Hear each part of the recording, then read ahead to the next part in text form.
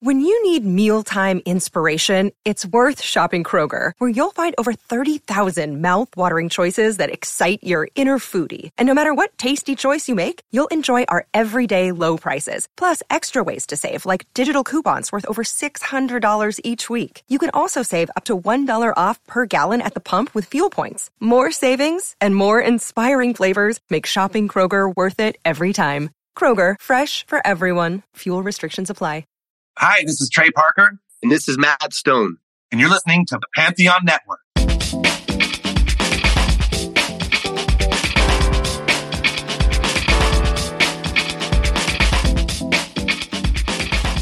Hey, I'm Nick DiMatteo, and welcome to Music is Not a Genre, the interview edition.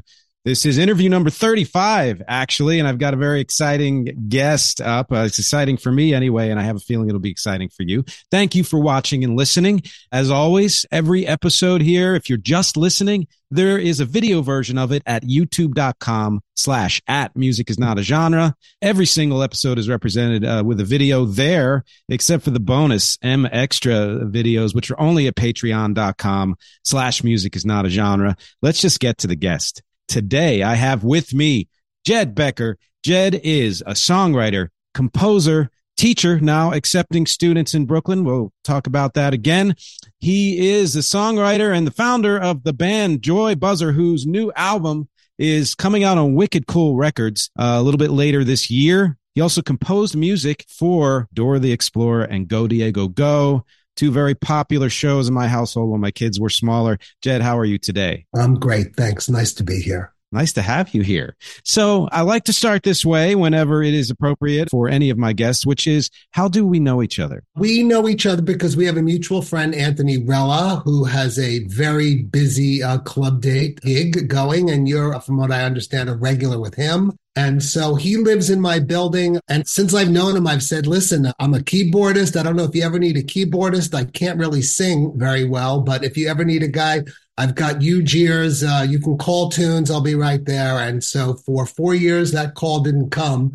And then one day the call came and he said, I need someone to play lead guitar. And I said, you've got to be kidding. I said, you finally call me, and like, I can play bass, I can play rhythm guitar, I can play keyboards, but you're asking me to be lead guitar. It was like, it'll be fine. It'll be fine. And so I did the best I could. And I met you on that gig, and we had a long car ride. I think it was 2.5 hours in each direction. It was at least 2 hours down to a suburb of Philly that was west of Philly. And we talked and we discovered we had a lot of musical interests in common. And that's how our friendship struck up. That was a great gig, and I know you had some trepidation about being lead guitarist, but you pulled it off, and I think the crowd loved it. It was an awesome backyard party with some great barbecue, so I recommend Philly anytime because I'm from there. So, but it was great to go down there, and yeah, the car ride was great. We did find that we had, among other things, power pop in common as an interest, which brings me to my next question. It's an easier question for me to ask than it is for you to answer. Okay. That is, since no one,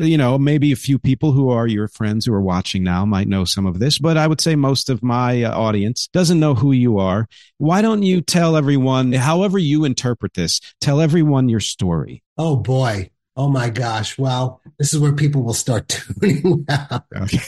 Okay, my story in terms of my relationship with music, I mean, that's a lot more interesting than the 2 divorces. It depends who you ask. But yeah, we'll go with the first one for now. Grew up on Long Island, started playing piano by ear at a very early age. Being preternaturally lazy, I was drawn to the thing that came most easily to me, and that was music. Started just playing popular songs on the piano by ear at a very young age, and it just came to me very easily. And I was a piano player, so of course, as I reached my teenage years, I was in bands. And then again, trying to do what came most easily to me. At the end of high school, I applied to Berklee School of Music, as many people could get into Berklee. First year, they'll take your money very happily. I actually graduated from Berklee. After Berklee, I moved back to Long Island. I played in some bands. Then I decided I wanted to get work at music studios in New York City. I was living in Queens at the time, and I found myself working in post-production facilities. I didn't find work like at places that mixed music. So I wasn't like some grunt like doing the overnight shift at Electric Lady or some other place. I found myself in post-production facilities mostly audio post-production, doing radio commercials, TV commercials like that. And so that was my entry to that world. And so that's how I made a living for a good long time, working as an audio engineer back in the pre-digital days. So that'll date me pretty well. Cutting tape with razor blades and all that stuff. Love it. Love it. Eventually, blah, blah, blah, wound up editing a show called Dora the Explorer. And after about a year, I kept nudging the executive producer, hey, I can write music. And they gave me a shot and I wrote a song. And then I wrote 2 songs. Then I wrote 100 songs. And then the guy that was doing the underscoring for the show left the show. And I was very familiar with the underscoring because I had listened to over 100 episodes of his underscoring. Very talented guy. And they held an audition. I think they asked 3 people to give samples of underscoring, and I won the job. So then I went on to underscore 60 episodes of that show. And then they spun off another show called Go Diego Go. And so then I wrote dozens of songs for that show, and I underscored dozens of episodes of that show. Also got into music direction. So I was in the booth with the talent all the time, directing. That was my job. Every song that was in the show, whether I wrote it or someone else wrote it, I was in the booth directing the talent, mostly children, but sometimes adults, sometimes celebrities. I think that about catches me up. Yes, that's my musical journey. And in terms of bands, I didn't play in live bands for a good long time, maybe 20 years while I was trying to have a career and I had a child and I had marriages. Eventually, I met a guy who wound up being my partner. His name is Oscar Buck. I met him on a gig with a friend of mine. My friend John Isley is the saxophonist in Southside Johnny and the Asbury Jukes. He was playing a show. We've got a caller. Let's take that call. Sorry about that. Go ahead. Yeah. My friend John Isley plays saxophone with Southside Johnny and the Asbury Jukes, and he was doing a show uptown, and I noticed the guitar player, and he and I, like you and I, struck up a conversation. He was at the time doing underscores for Frontline, and I think 2020, and he also liked the same kind of music, and incredibly talented guitar player, wizard guitar player. And so he and I would go out and get drunk together, and we expressed a common love for garage rock music and one-hit wonder garage rock type stuff like the Standells, Dirty Water, and the Sonics and bands like that. And I said, we should put together something like that. And he said, yes. And I was like, well, if you're serious, I'm serious, because he's so incredibly talented. I was like, just to be on stage with this guy would be amazing. And so we started a band called the Lord Calverts that we had together for about 10 years. And we got very successful, did not get signed, but became very popular local band here in New York City, got to play at MCU Park on the stage at the ballpark out in Brooklyn, got to play in front of 5,000 people or so up in Stamford at I think it's called the Alive at 5 Festival. I don't know why it's called that. But they just shut down the entire downtown in Stamford, and they put up a stage, and we played there. We played Maple Woodstock. So anyway, we got to be very successful without being signed. That band ended when COVID hit. And then over COVID, as we all did, we all had a lot of time on our hands. And so I just started writing songs. The thing about the Lord Calverts was it was a garage rock band. And so I was writing, and I was limiting what I was writing to writing 3-chord garage rock. And I loved it. When COVID hit, I just started writing songs without having any purpose for it. I just started writing songs. I think a lot of musicians can relate to exactly what I'm saying. Oh, yeah. Without having any goal or purpose for them. And so I just spit out like 20 songs that had come from a place that I had never written from before. Because I always, either I was writing for a TV show, or I was writing for a band, or I was writing for a project, but this was just writing from the heart. And a good deal of it wound up being power pop because it's a genre I really loved. And then when COVID started going away, I had some friends that I asked them if they were interested in playing that out with me once people were playing out again. And that's how Joy Buzzer was born. And I think that you're going to be playing bass and singing in Joy Buzzer. And I am thrilled about that because let me say what a talented guy this guy is. Such a talented musician. It's such a wonderful singer. By the way, the album that Nick mentioned by Joy Buzzer called Pleased to Meet You, that will be coming out on Wicked Cool Records this year. I've got Nick singing backing vocals, I believe, on 8 tracks of that record. So thank you for that, Nick. You sound fantastic. And when Joy Buzzer starts gigging in the spring of 24, please come out and see us and see Nick playing with us as well at that time. Excellent plug. Yes, it was an honor to sing on your tracks and to rehearse with you guys and kind of get this process started. And yeah, for everybody everybody out there. Joy Buzzer's music is great. I mean, and it's, like Jed said, it's the heart of Jed. And it is very, I've done a lot of talking on this show about power pop. So I don't necessarily need to go into it again. There have been episodes on it and all of that, and certain bands that I considered power pop, full episodes on them. But if you can just think of kind of driving pop music in a rock-based setting, and I love the chord progressions that you come up with, the melodies, the lyrics especially are a thrill. And obviously, considering my part in the band, the harmonies are pretty great. Thank you so much. I was just going to jump in and say power pop to me is big guitars and huge hooks. Ooh, I love that. Yeah, because that feeds right into the idea of power and of pop. I always describe Rec as electro power pop because there's a heavy electronic element in there, and it does go, other places. But I think that's kind of where we linked up, was that we played some of each other's music on that long car ride and found that, oh yeah, we're, like you said, we're not doing the same thing, but we're in the same ballpark, Yeah, we're exploring different branches of the same route. Yeah. Yeah, I love that. That's exactly it. Yes. And I'm excited. And you said the album's called Pleased to Meet Me or Pleased to Meet You? Pleased to Meet You. It is a play on the Replacements' Pleased to Meet Me album. And the cover is a homage to the cover of the Replacements' Pleased to Meet Me. But the album's called Pleased to Meet You, which I think is a good name for a debut album by a band. Pleased to meet you. It is. Yeah. I can't wait to see the artwork and everything. And by the way, for those of you who don't know, because I didn't know, Wicked Cool is the label of Steven Van Zandt. Right. And if anyone here is a fan of Little Steven or is familiar with Little Steven's Underground Garage, it does have some terrestrial radio stations that air that show, as well as on Sirius XM, there's a station, Little Steven's Underground Garage. And every week, he chooses a coolest song in the world this week.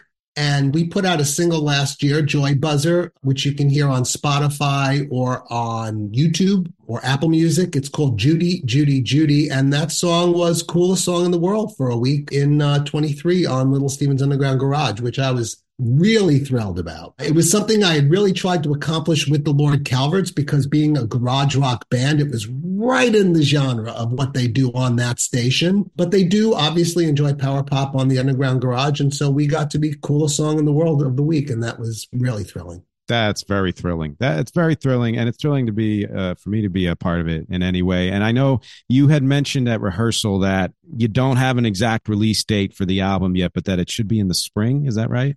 Hoping that the single will be in the spring. We have a single coming out called You'd Be Surprised. And following shortly after that, I don't know the release date. This is what happens when you start dealing with record labels. Yeah. The machine gets rolling. Yeah. Follow its timeline. That's true. Hello, Pantheon podcast listeners. Christian Swain here to tell you more about my experience with Raycon earbuds. Our family now has 3 pairs of Raycon earbuds around the house, and my wife just grabbed a pair of the Headphone Pros to replace some headphones from a company that was double the price.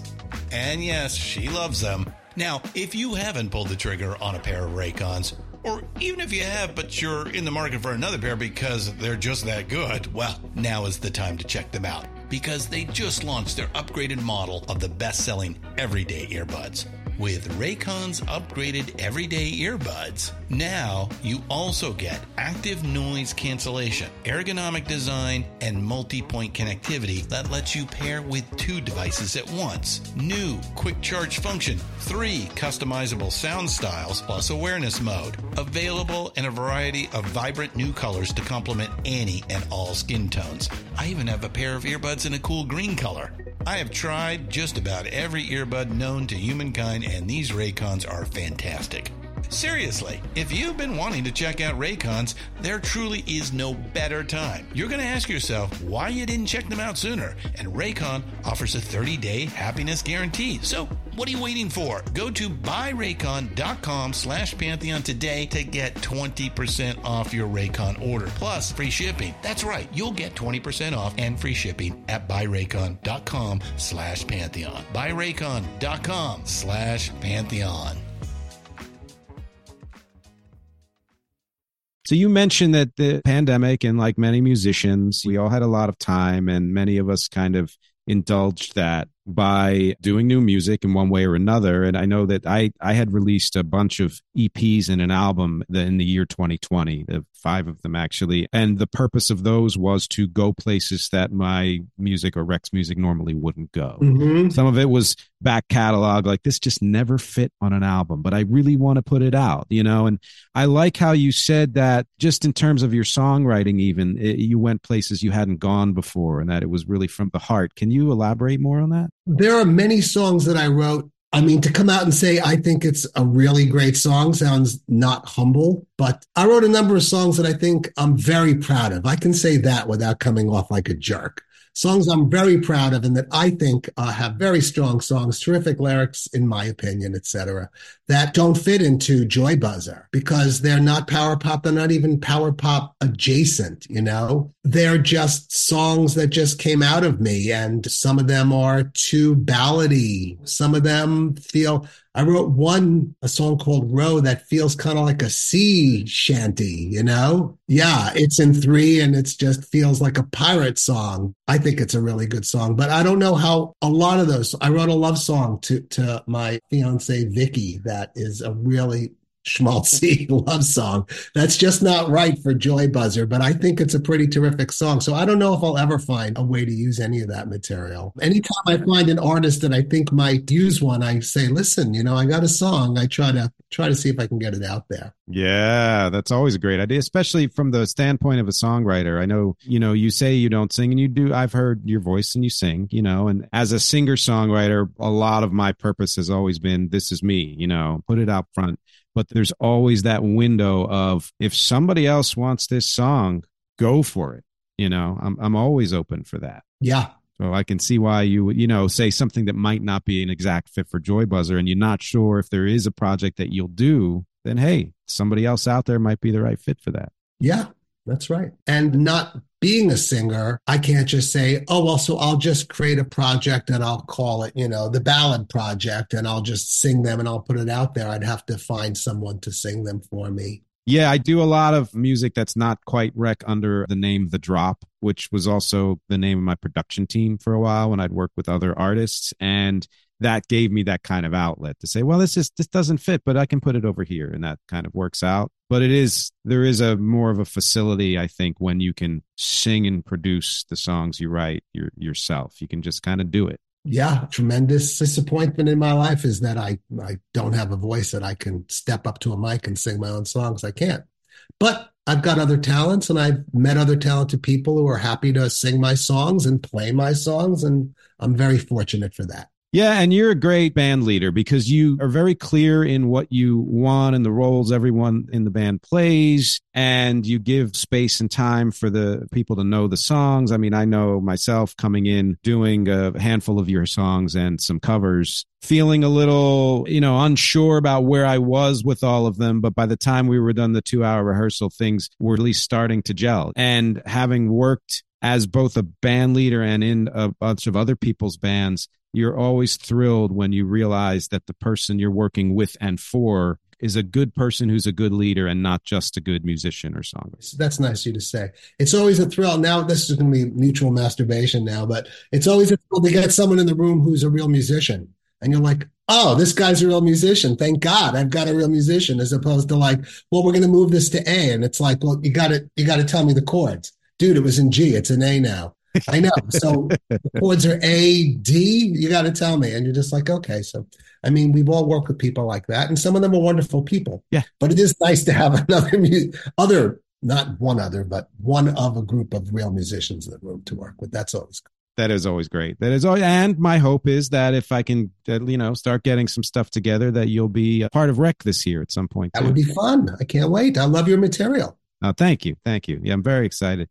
So a couple of other things from what you mentioned. One is I found it interesting that I didn't know, because my son is in a music school and he's classically oriented. So that's Cleveland Institute of Music. And I believe he did apply to Berkeley and it just wasn't the right fit and all of that. But it sounds like Berkeley is actually more similar to, I originally went to college for acting at a place called Mason Gross over at Rutgers. And it was the same thing. That first actually year and a half was a trial period. Right. And if you didn't make the cut, you were all done. And I ended up leaving that program anyway and switching to music. But so you had a lot of people in your freshman year who weren't there sophomore year? Well, Berkeley, again, this was years ago. I don't know if this is still their reputation, but Berkeley is famous for a place that does not graduate people. And there are two reasons for that. As I was saying, a lot of people are like the best at their school or the best in their community at guitar or trumpet or this. And then they would get to Berkeley and they would be like, yes, indeed. I'm just going to go home and get into my father's business or, learn a trade or do something like that or go to a different school. And another reason why there aren't graduates is that the really talented people got jobs and left Berkeley before they got to graduate. They would get picked up by some famous artist to go on a tour, or they would find other work. And so they didn't need to graduate. They were like tapped to do a tour and they were like, I'm out of here, So that's why, being a Berkeley graduate like myself is kind of like a dubious distinction. Dubious.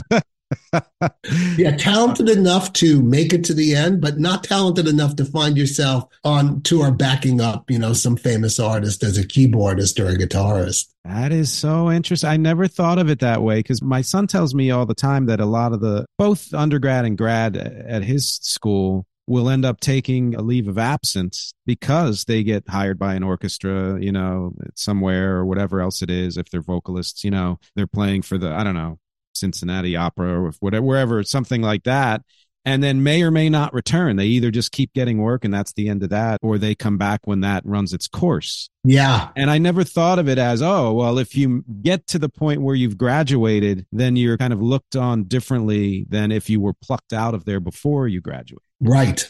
Again, things might have changed. It's been years since I've been there.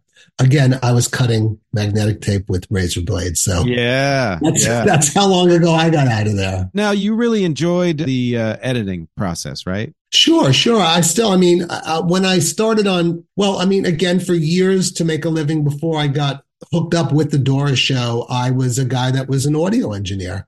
I was a guy setting up mics and recording voices and editing voices. This, of course, was digital editing, Pro Tools at that time, doing tons of radio commercials, TV spots. That's what I did. I worked at a few different studios in town and I was an audio engineer. That's how I made my living. And that's how I was introduced to the Door production as an audio engineer. And I did that for years. In fact, I did it for years. I wound up doing sound effects editing for the Door show, which was a pisser. Talk about a great job. A job I loved. Sound effects editing for a cartoon.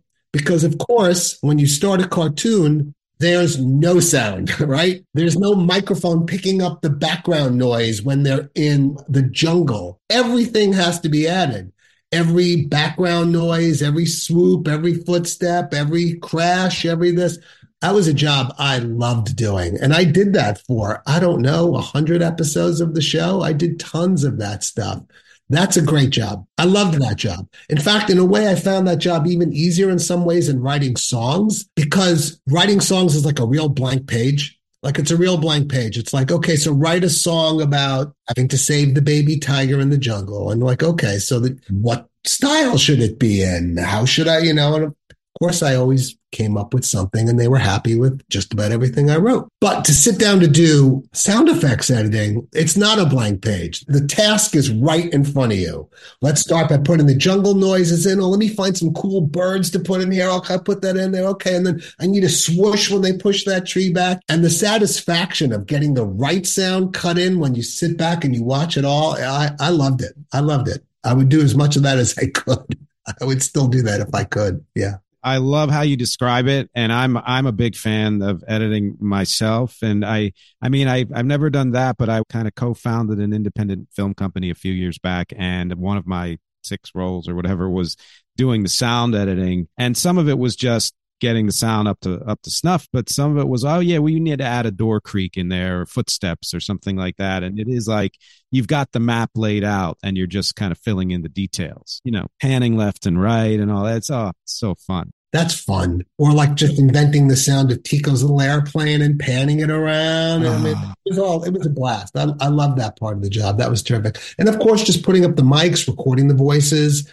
and then you'd have to edit the voices. Yeah. Because the little kids, sometimes you'd have to, in order to create a sentence, you'd have to use 3 pieces from 3 different takes. in order to come up with them going, let's go up to the big mountain to see the bear so we can get the baby back to its mommy. I mean, that might be 3 different takes. Right. 31A, 32C, and 34B, Yeah. That's great. If you're doing your job well, it's seamless. No one would know. Yeah. Of course. I do a lot of voiceover work, and my favorite voiceover work is always for animation because you are they have the world laid out and you're plugging in, but they're modeling something of what my voice is doing. They're modeling a character and sometimes even capturing your facial expressions, to put into that character. And just the freedom to be able to try on different voices and things like that. And then to look at the finished product and be like, it's like songwriting, but you're coming at it from a different point, which is none of that existed before these people put it together. Right. To be a part of it in any way, and to know, I remember Tico's playing, That might have been me going and then speeding it up or very speeding it. A lot of stuff was voices. A lot of stuff would just like maybe sometimes, because it's not like I was in a 10 by 10 windowless room doing it. I didn't have a Foley floor. Look that up, people out there, if you don't know what that is. Yeah. I didn't have like a room full of balloons and other, it's like I was just making it up as I went along. So of course I had sound effects libraries, but a lot of the time you couldn't do that. So sometimes I was just like pulling a microphone down and scrunching up paper in order to get this sound, or, whatever I had at hand, but I certainly didn't have a budget it was done in a room on the floor where they were writing and creating the show. It wasn't done in a recording studio. It was certainly not in a big fancy recording studio with a 96 channel board in a Foley room with like shakers and bones and gongs. And I mean, you know what they do, or people out there can imagine how they create sound effects for big budget TV shows or real budget TV shows, but there was no budget for the sound effects on Dora. And so the creation, a lot of times it was just like, well, what if I just go, and then speed that up or slow that down, all kinds of stuff. Anything I could grab, slam 2 Coke bottles together or whatever. Again, I loved it. I really found it fun and creative. I imagine that added to the charm too, that some of those were just homegrown sounds like that. I hope so. Yeah. And it reminds me of kind of, anytime you see a show that's depicting old time radio dramas, where somebody just has something that's representing, like 2 coconuts for horse, whatever, Right. Like that. That's great. And I love that this is the 2000s you're talking about, and we're still doing stuff like that. I mean, that's... Sure. I mean, they still use Foley floors for people that don't know out there. When you hear footsteps on a TV or show or a movie, there is no microphone down at their feet, And so that has to be added in post. And so there were recording studios where they have what they call Foley floors. I guess it was a different guy named Foley 100 years ago. And so there'll be like rocks, and there'll be gravel, and there'll be sand, and there'll be asphalt, and there'll be all these different things. And the guy will just watch the movie, and he'll have shoes, and he'll have boots, and he'll have sneakers, and he'll have, whatever, bare feet, whatever. And they'll just he'll run the thing, and he'll just stand there and walk or run to picture and run it back, do it again until they get it right. And they still do it that way. I love that. And this is why, it's maybe not the most interesting Academy Award, but I'm always curious who wins for sound editing, because I know what goes into it, and it's just amazing. Right. But if you look at any movie that wins an Academy Award for sound editing, and you stick around and look at the credits, nowadays there are 100 people editing the sound. I am not exaggerating. The team literally might be 60 people. Incredible. Yeah, it is. It's crazy the amount of people. And that's just the editing. I mean, a sound team on like a big budget, like Pixar movie or a Mission Impossible movie, the sound team can be 100 people easily to create the soundtrack that you're listening to, It's really something. We've come to the midpoint of this interview. We're going to take a little break and, wipe some sweat off the brow. This has been great so far. As everyone out there knows who listens or watches this show, a few months ago, I implemented a new mid-roll. So we're going to take a little break and play that mid-roll as usual, and we'll be back in a couple of minutes. Hey, so I was going to do the usual and just list all of the links that I'd love for you to check out, but I realized that everything you need to know and everywhere you need to go is at nickdimatteo.com. That really is the hub. I list all the links in every episode just in case, but nickdimatteo.com is where I put everything that I do. If you want to know more about this podcast, whether it's the audio version or the YouTube version at youtube.com/@musicisnotagenre or wherever else the podcast shows up, or if you want to support the podcast at patreon.com/musicisnotagenre, just go to nickdimatteo.com. It's all there. If you want to check out my full discography of original music and covers for my band REC, REC, and beyond, it's at nickdimatteo.com, including all the streaming and social links for wherever you listen to music and wherever you check out your soch. My acting clips are there. My voiceover clips are there. Graphic design, my blog, and most especially, it's the best place to contact me. If you go to nickdimatteo.com/contact or just hit the contact is on every single page. You can send me a note, say hello, ask me any questions you'd like. You get a newsletter a few times a month. And if you have a project of your own and need work done for it, whether it's audio editing or music or voiceover or graphic design, or if you have an event and you need live music, go to nickdimatteo.com, contact me, say hello, let me know what you need. I'd love to hear from you. Thanks for listening. Let's get back to the show. Crossfade, and we are back. I promised everybody I'd say crossfade after the mid-roll. It's just too fun.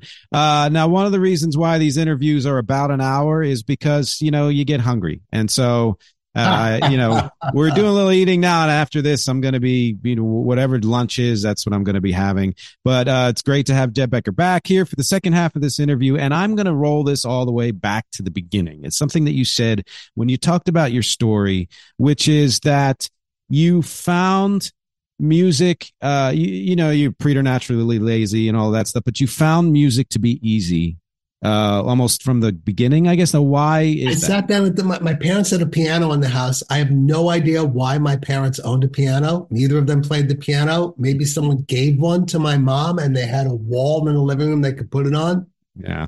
And I just sat down at the piano. I just started picking out songs. Wow. So, and that's when you discovered, wow, music's easy to me. There must have been something in you that was able to generate that. I guess. I mean, it was easy, but also I love music, I mean, a lot of people love music, Well, but that's even a great people point. that can't perform love music, but I love music and I was drawn to musicians, it was everything to me. It was everything to me. By the time I was a teenager, it was the only thing was bands and music. That was it. I mean, I completely understand that. So now, I'm curious about this because I come from a musical family. My dad has been performing since he was 5 years old and had, record deals and kind of semi-hit singles in the 60s and stuff like that, regional hits, one national, and all of that. And so it seemed like a foregone conclusion for me that, well, that's how I grew up. And I would go into that. And then my son now is into that. And we're all kind of different, avenues. But I can say that. And yet my brother, my only sibling, is a forensic psychologist and professor. And although he loves music, it wasn't the same. He took piano lessons and he sang. We'd go to my dad, my dad would play 5 nights a week, at local clubs. We'd go and sing with him and everything. But that's not the route that he took. And it's like you say, there are people who love music, who don't play music, who don't maybe have any musical ability whatsoever, or maybe just on a different level, and just didn't have the passion to pursue it. And yet you, from the beginning, it rings true with me because I talk about this all the time with my wife and my dad. Actually, there's something about music that I can never do without it. And I don't just express it through the music I create, but I express it through the mixes and playlists that I make, or a song that I'm like, hey, listen, you've got to listen to this song, Catherine, because I am just absolutely loving it. And the sharing of that song is really, it's almost as exciting to me as sharing my own music. And I feel like for you, as with many people who go on to create music, the level of importance of music being a part of your world is just head over heels above what it might be for someone who's just a listener. I mean, it must be because I'm still doing it, at, age, whatever. And like, there's no real monetary gain here. And yet I just plow ahead and keep schlepping my ass into the city to go to a rehearsal room at night, a stinky shithole of a fucking rehearsal room, As usual, yeah. And just like sit around, get back on the subway late at night. It's like there's no glory, there's no money. So I guess I still love it at this age. It still thrills me, I told my partner, Oscar, I said, to this day, when I get into a rehearsal room and put on an electric guitar and plug it into an amp and I turn it on and it goes bang, I'm still as excited as I was as like a teenage kid in like my garage or a friend's garage getting ready to play Taking Care of Business for the millionth time. Oh, yeah. But still, your heart just beats just a little bit faster for a moment. And I still get that little kick after all this time. I mean, that's one of the greatest things, to still have that feeling. And I mean, that happens with me, whether it's playing or writing. And there was someone, I forget who it was, some famous person was talking about what it feels like to finish a song and share it with the world. And I think one of the things I admire most about you is I think a really key point for a lot of musicians in the world, which is there is often a pretty stringent cost benefit analysis to continuing music. And I've known some pretty damn talented songwriters and singer songwriters, whichever, who gave up the creation of music a long time ago. And that feels so, it's understandable from a practical standpoint, from a standpoint of, well, life is moving on and you're not getting the return you thought you would, et cetera, et cetera. But from an existential standpoint, I can't relate to that at all, because I can't even number the amount of albums I've put out or been a part of or ever at this point, in songs, forget it.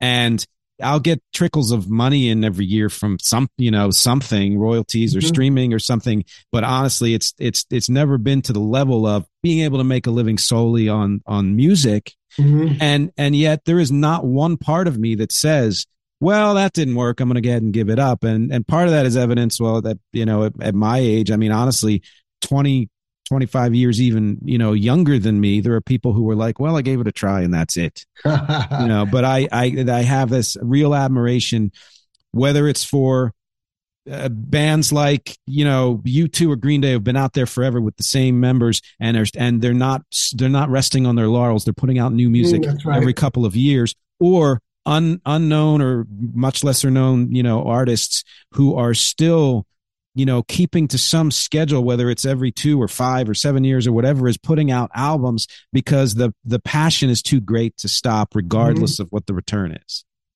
Well, I do keep going, but when you say a cost benefit analysis for continuing, I can really relate to that, because there are certainly times, and this might not be terribly romantic to say, but there are certainly times when I'm like, this is just like 51% worth it right now. You know what I mean? Yeah. Like, this is just barely over that limit. It's like, if this was just slightly less, like, I would just go, I can't do this anymore. There are certainly times in which I feel it's like just barely rising up over that like equity of like it being worth it to continue. And yet here I am continuing. So what can you say? I guess it hasn't stopped being worth it yet. I would think, you can correct me if I'm wrong, but I mean, it seems like a lot of the motivation of that has to come from, the inside, where there's this need to create and keep expressing yourself in that way. But is there any external factor that also kind of makes that 51%, say 60%, or something that really kind of makes it a little bit, more justified that you continue? Listen, having the right group of people to work with is extremely important. That makes sense.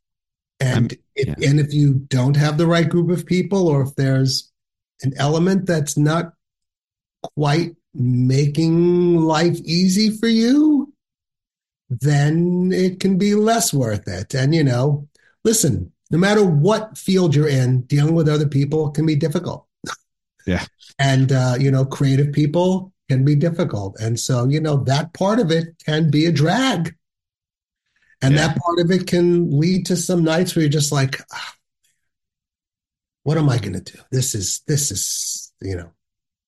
so when you say what makes it better, it's having the right group of people to work with, that's really good. And I think now in Joy Buzzer, we do. And I'm really looking forward to KG Noble is a rhythm guitarist and plays occasional leads as well. And she'll be coming back from California soon. You'll have a chance to rehearse with her. We've also got Mark Broder on drums and Kevin Lydon singing lead vocals. He was also lead vocalist in the Lord Calverts.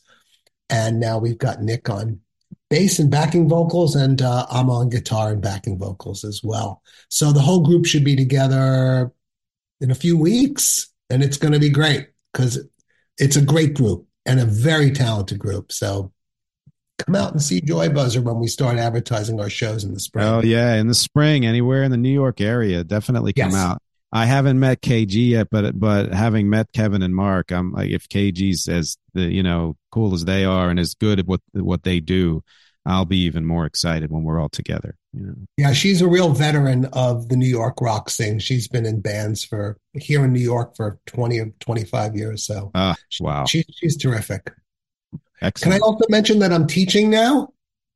Absolutely. Yeah, let's talk about that. Okay. I live in Cobble Hill. Hi, Brooklynites. And I've got quite a nice group of students that I teach guitar, piano, bass, songwriting. I've taught Pro Tools. I teach all ages. So if you're looking for someone to teach one of those, if you have a student, a kid, or someone that wants to learn, please, you can reach out to me on Facebook, or I could plug a website that I have, which is BeckerSongs.com. BeckerSongs.com is my teaching website. So just going to throw that out there in case anyone tuned in is thinking, hey, I'd like to learn how to play guitar. My kid wants to play piano. Just thought I'd throw that out there. I love that. I will be putting links for both audio and video versions of this, including that link there. So anyone who wants, who needs a teacher in the Brooklyn area or wants to know more about Jed in any way, and we'll repeat them again towards the end of this segment. But it'll be nice and easy for you to find Jed however you want to find him. Yeah. And if I just to complete the plug, just to make it clear, in my capacity working on the Doors show, I worked with hundreds of children, talented children, kids coming in to sing songs and kids coming in. I was also vocal director. I directed kids doing it. So I've got experience working with hundreds and hundreds of kids in that capacity, and now dozens of kids as a private teacher. So consider reaching out to me. Yeah. So the guy you replaced in Anthony's band, Rich, is also a full-time teacher. And when the pandemic hit, a lot of his kids transitioned to online. And even though he does in person to a degree, at this point now, the majority of his students are online. Do you do any online teaching? I do. I have a few students that I do remotely. Yep, it's doable. It's not preferable, but it's certainly doable. And I have experience doing it, and it works great. So keep that in mind, because I'm really talking more to Jed than you out there, because you should know this because you're you. A lot of my audience, I have some fans across the ocean. I have fans all over the country. So you don't have to be a Brooklyn local. If you, that's true. That's true. Yeah. And, I can do multiple time zones. Yes, exactly. Preferably not 3 a.m. Eastern time, but otherwise I think, there's a lot of option there. Yep. Yeah. So that's great. And so the other thing, of course, we talked about, you as a composer and Dora and Diego. We're talking about you as a teacher, and some of my audience knows that I used to be a teacher. way back when I still lived in New Jersey. That, yeah. Yeah. And, it took me about 10 years to realize it wasn't for me, but it was exciting, having some of the great students that I had and just see them develop. Is there now every musician's answer is different for this. And I kind of like all the answers because of how different they are. Why did you become a teacher? How long have you been teaching? Why did you become a teacher?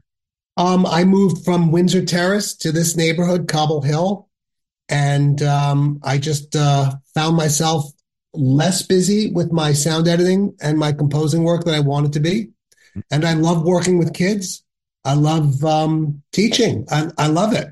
And so when we moved to this neighborhood, the pandemic hit right when we moved here. And so my plan to move here and start teaching immediately was delayed by a couple of years. But after the pandemic lifted, started getting my name out there and students started coming in. I really enjoy it. I enjoy teaching quite a lot. That's great. And just to refresh my memory and everyone else's, can you tell me again what things you teach? Piano, guitar are my main ones. I certainly could teach bass. I can even teach ukulele. I'm a pretty good ukulele player. I can teach songwriting as well. And I'm an excellent Pro Tools engineer, and I have taught others Pro Tools as well. And so that's pretty much my bag of tricks. That's a real variety. Yeah, that's great. I think there's something there for everybody, especially if you're a music creator. I bumped into a few people online who, might use, I don't know, GarageBand or whatever it is now. And that's as far as they can go. But to be able to create your own music at home on something like Pro Tools is a real gift, Yeah. I mean, I've taught people GarageBand as well. Sometimes people need a little help getting around that too. Listen, that's true. And listen, they're all valid. I mean, I used Logic, and then for the longest time now I've been using Ableton. And, you find your way around any DAW, digital audio workstation, right, and find the one that's a good fit for you. And depending on what you're doing with it, it's doesn't take that long to leap from one to the other if you can figure out the interface, Yes. I mean, years ago, Pro Tools was strictly audio related and the MIDI was an afterthought. So it took them a number of years to catch up to like Digital Performer is what I was at the time writing music on. But years ago, Pro Tools caught up and I do very well composing in Pro Tools. I'm very happy there. Yeah. Yeah.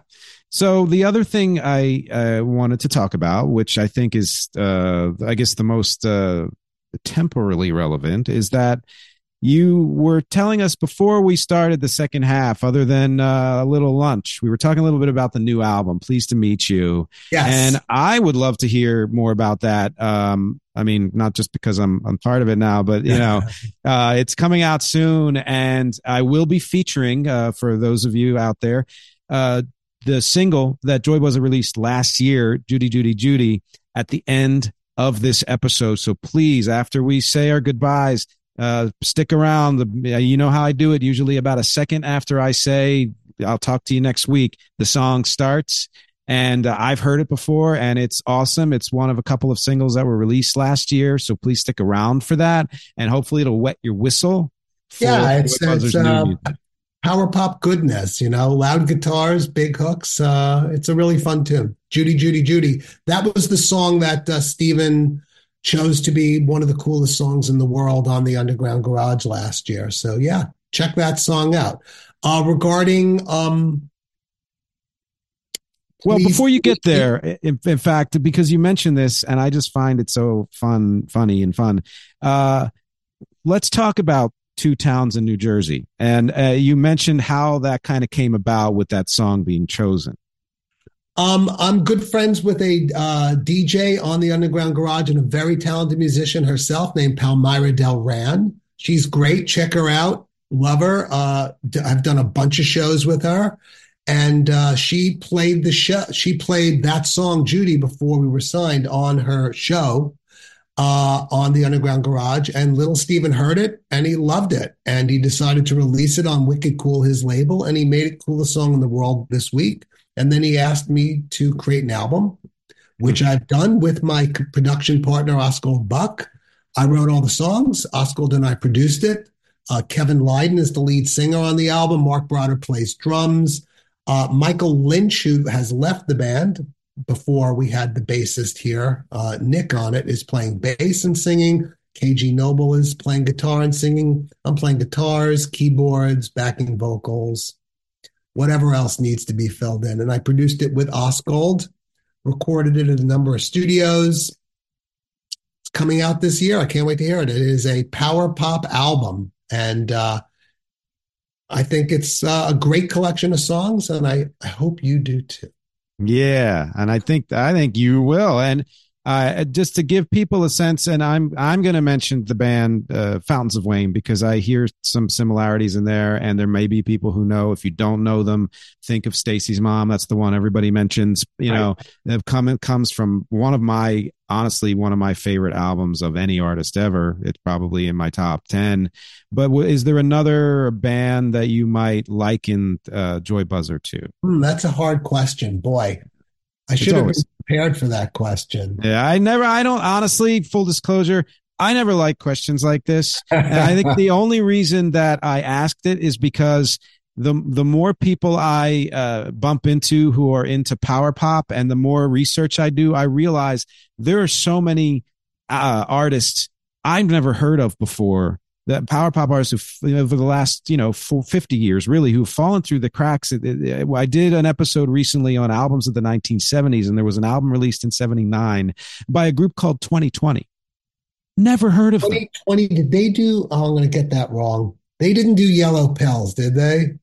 I couldn't tell you. I listened to a couple of their tunes. Yeah. They broke up like early 80s, mid 80s, and then got back together in the mid 90s and put out a couple more albums. And there's a song of theirs I loved so much, I put it on my playlist for January. And it's one of those pursuits that I'm always kind of voracious about.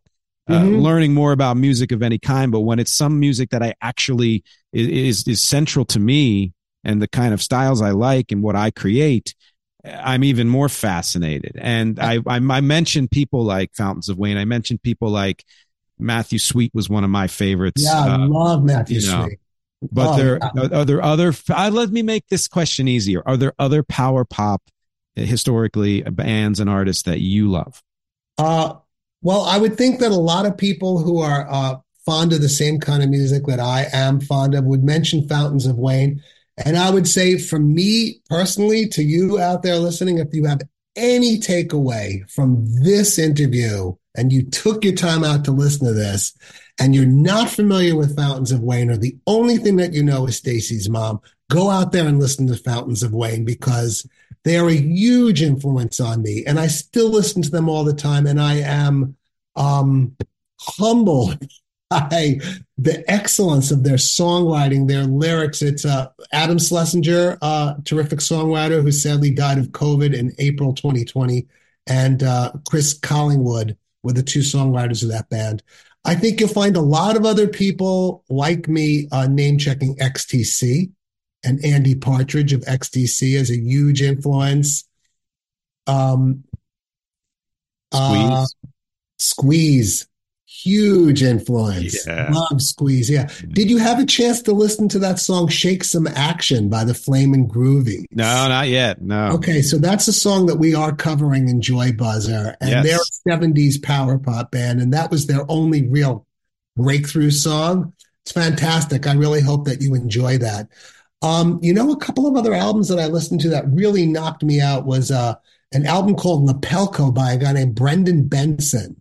Now, some people know Brendan Benson because he was in the Rockin' Tours with Jack White. That's how I know him. Yeah, for sure. But he's a terrific solo artist. And his album Lapelco, I think it's 12 or 14 songs, and every song is absolutely excellent. Squeeze, the Beatles. Yeah. Badfinger. I mean, I'm going back to the 70s now. XTC is an artist that stretched from the very end of the 70s through the 90s. Andy Partridge, Colin Moulding, songwriters, really super influential.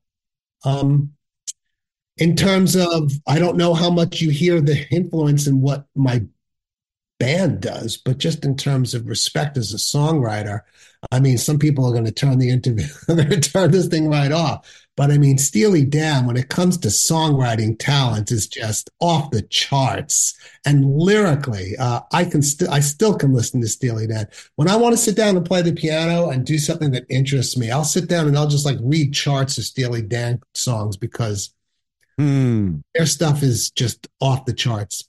But I don't think you're going to hear a lot of that in the music that Joy Buzzer does.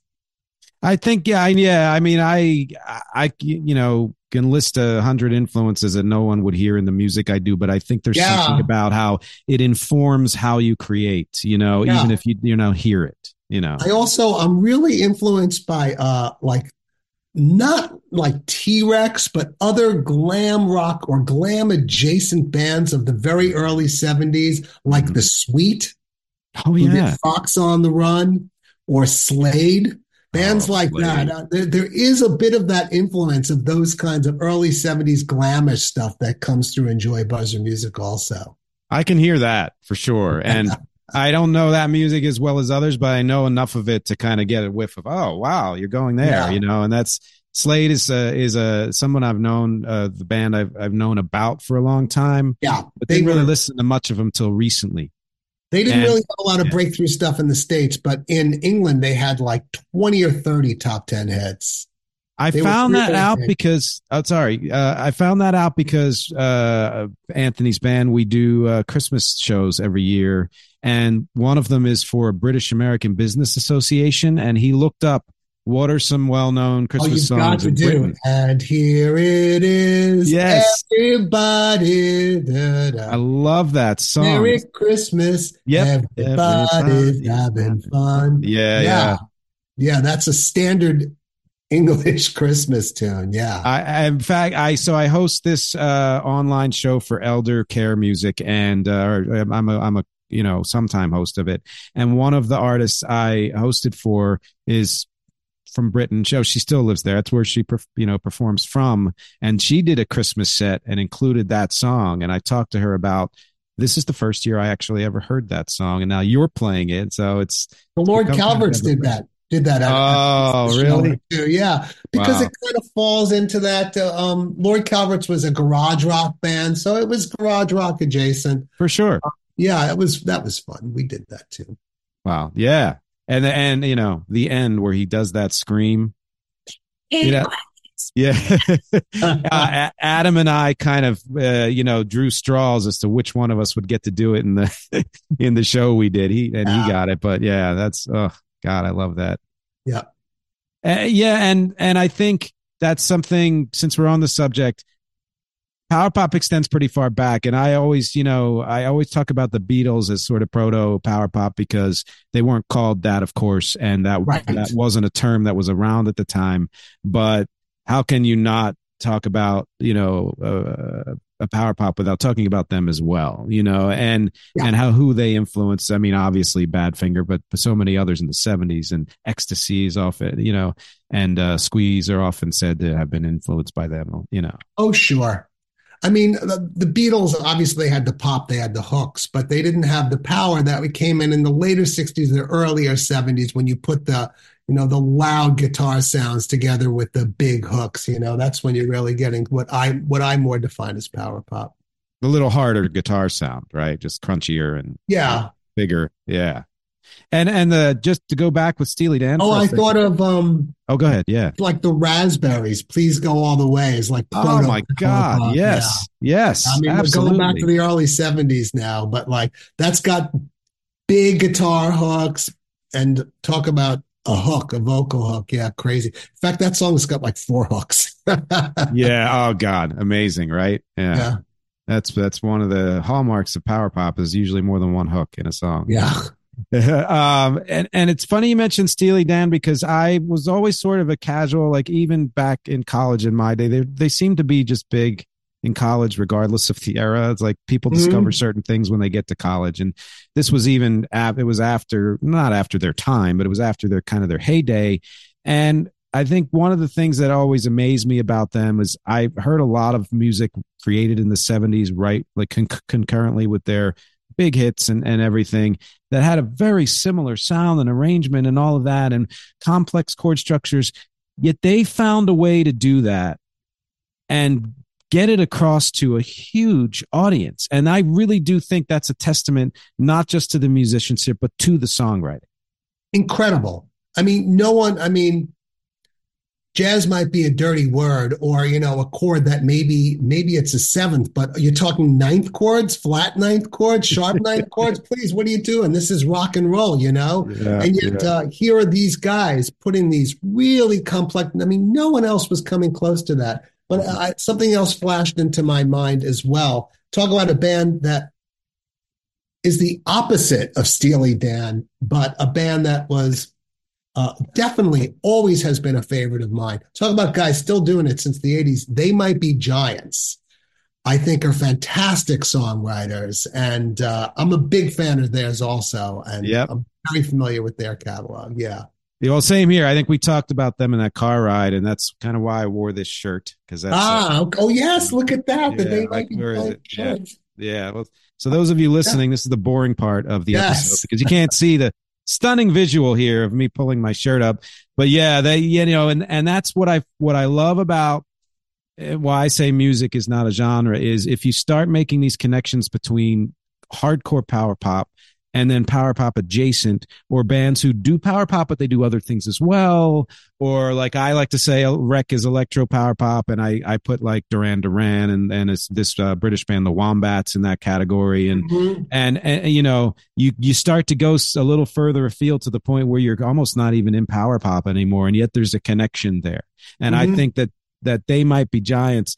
Anybody who knows their career, they did so much music of so many different kinds, and power pop was just one facet of that. You huge fan of theirs. And Birdhouse in Your Soul might not be power pop. Wait, I think Birdhouse in Your Soul is power pop. I do. Yeah, but I do too. Maybe Don't Let's Start isn't, but if you go into their catalog, they do stuff. Listen, you start breaking it down. I think you've got to have guitars and it not be really keyboard driven or synth drum driven. But again, you're really breaking it down. But at the beginning of their career, they really had those. And then they started bringing in a live band. So they wrote so many great songs that were like, I could name songs from later in their career that people probably don't know. A song like Experimental Film, or other songs like that are just straight power pop, because they've got the guitars, they've got the hooks and all that stuff. I can go on and on about They Might Be Giants. I'm a huge fan of theirs. And they're still doing it, still out there, still playing. Yep, fantastic. I think they're national treasures. I do. I completely agree. I saw them in the 80s and 90s. I saw them in concert quite often, and I still follow their new music. And I was fortunate enough, my band in the late 90s was mostly just Guns for Hire, and I want to say it was the guitarist that I hired went on to, now he's still the guitarist for They Might Be Giants, like the Dan Miller. Yeah, Dan Miller, exactly. Yeah, he's been their guitarist for maybe close to 20 years. Yes, and I had worked with him just prior to that, so that was, and then I saw the name on their next album, whatever came out. I was like, oh my god, that's that guy, yeah. So it was 6 degrees of separation. But we're coming to the end of this episode, and of course, thank you for being with me. Thank you. Awesome conversation. It was really fun. I hope I was mildly entertaining. At least mildly entertaining. Okay, very good. Okay, is there so things you want to leave people with? Can you mention your websites again and anything else you'd like them to joybuzzarband.com. Great. Joybuzzarband.com. My teaching website is beckersongs.com. I also have a more general website where you can hear a lot of my Dora music, and a lot of my other stuff that I've written is just jedbecker.com. Excellent. Nice and easy. Hopefully, I'm sure that when I start putting together shows for this iteration of Joy Buzzer, Nick will start putting them up on his Facebook page and his other social media. And it would be great if people could come out and see the band. If you like big guitars and big hooks, and great singing and bass playing. Come on out and see us when we start performing. Yes, I'll be putting it on the social and also on nickdimatteo.com/live. And since we're just about out of time here, again, thank you, Jed, for all the time you spent here. Thank you very much. Thank you. And thanks to you, as always, for watching and listening. Please click the links and stick around in the next few seconds. You're going to hear Judy. Thanks for spending this time with me. As always, my objectives here are music, conversation, and connection, and I will talk to you next week.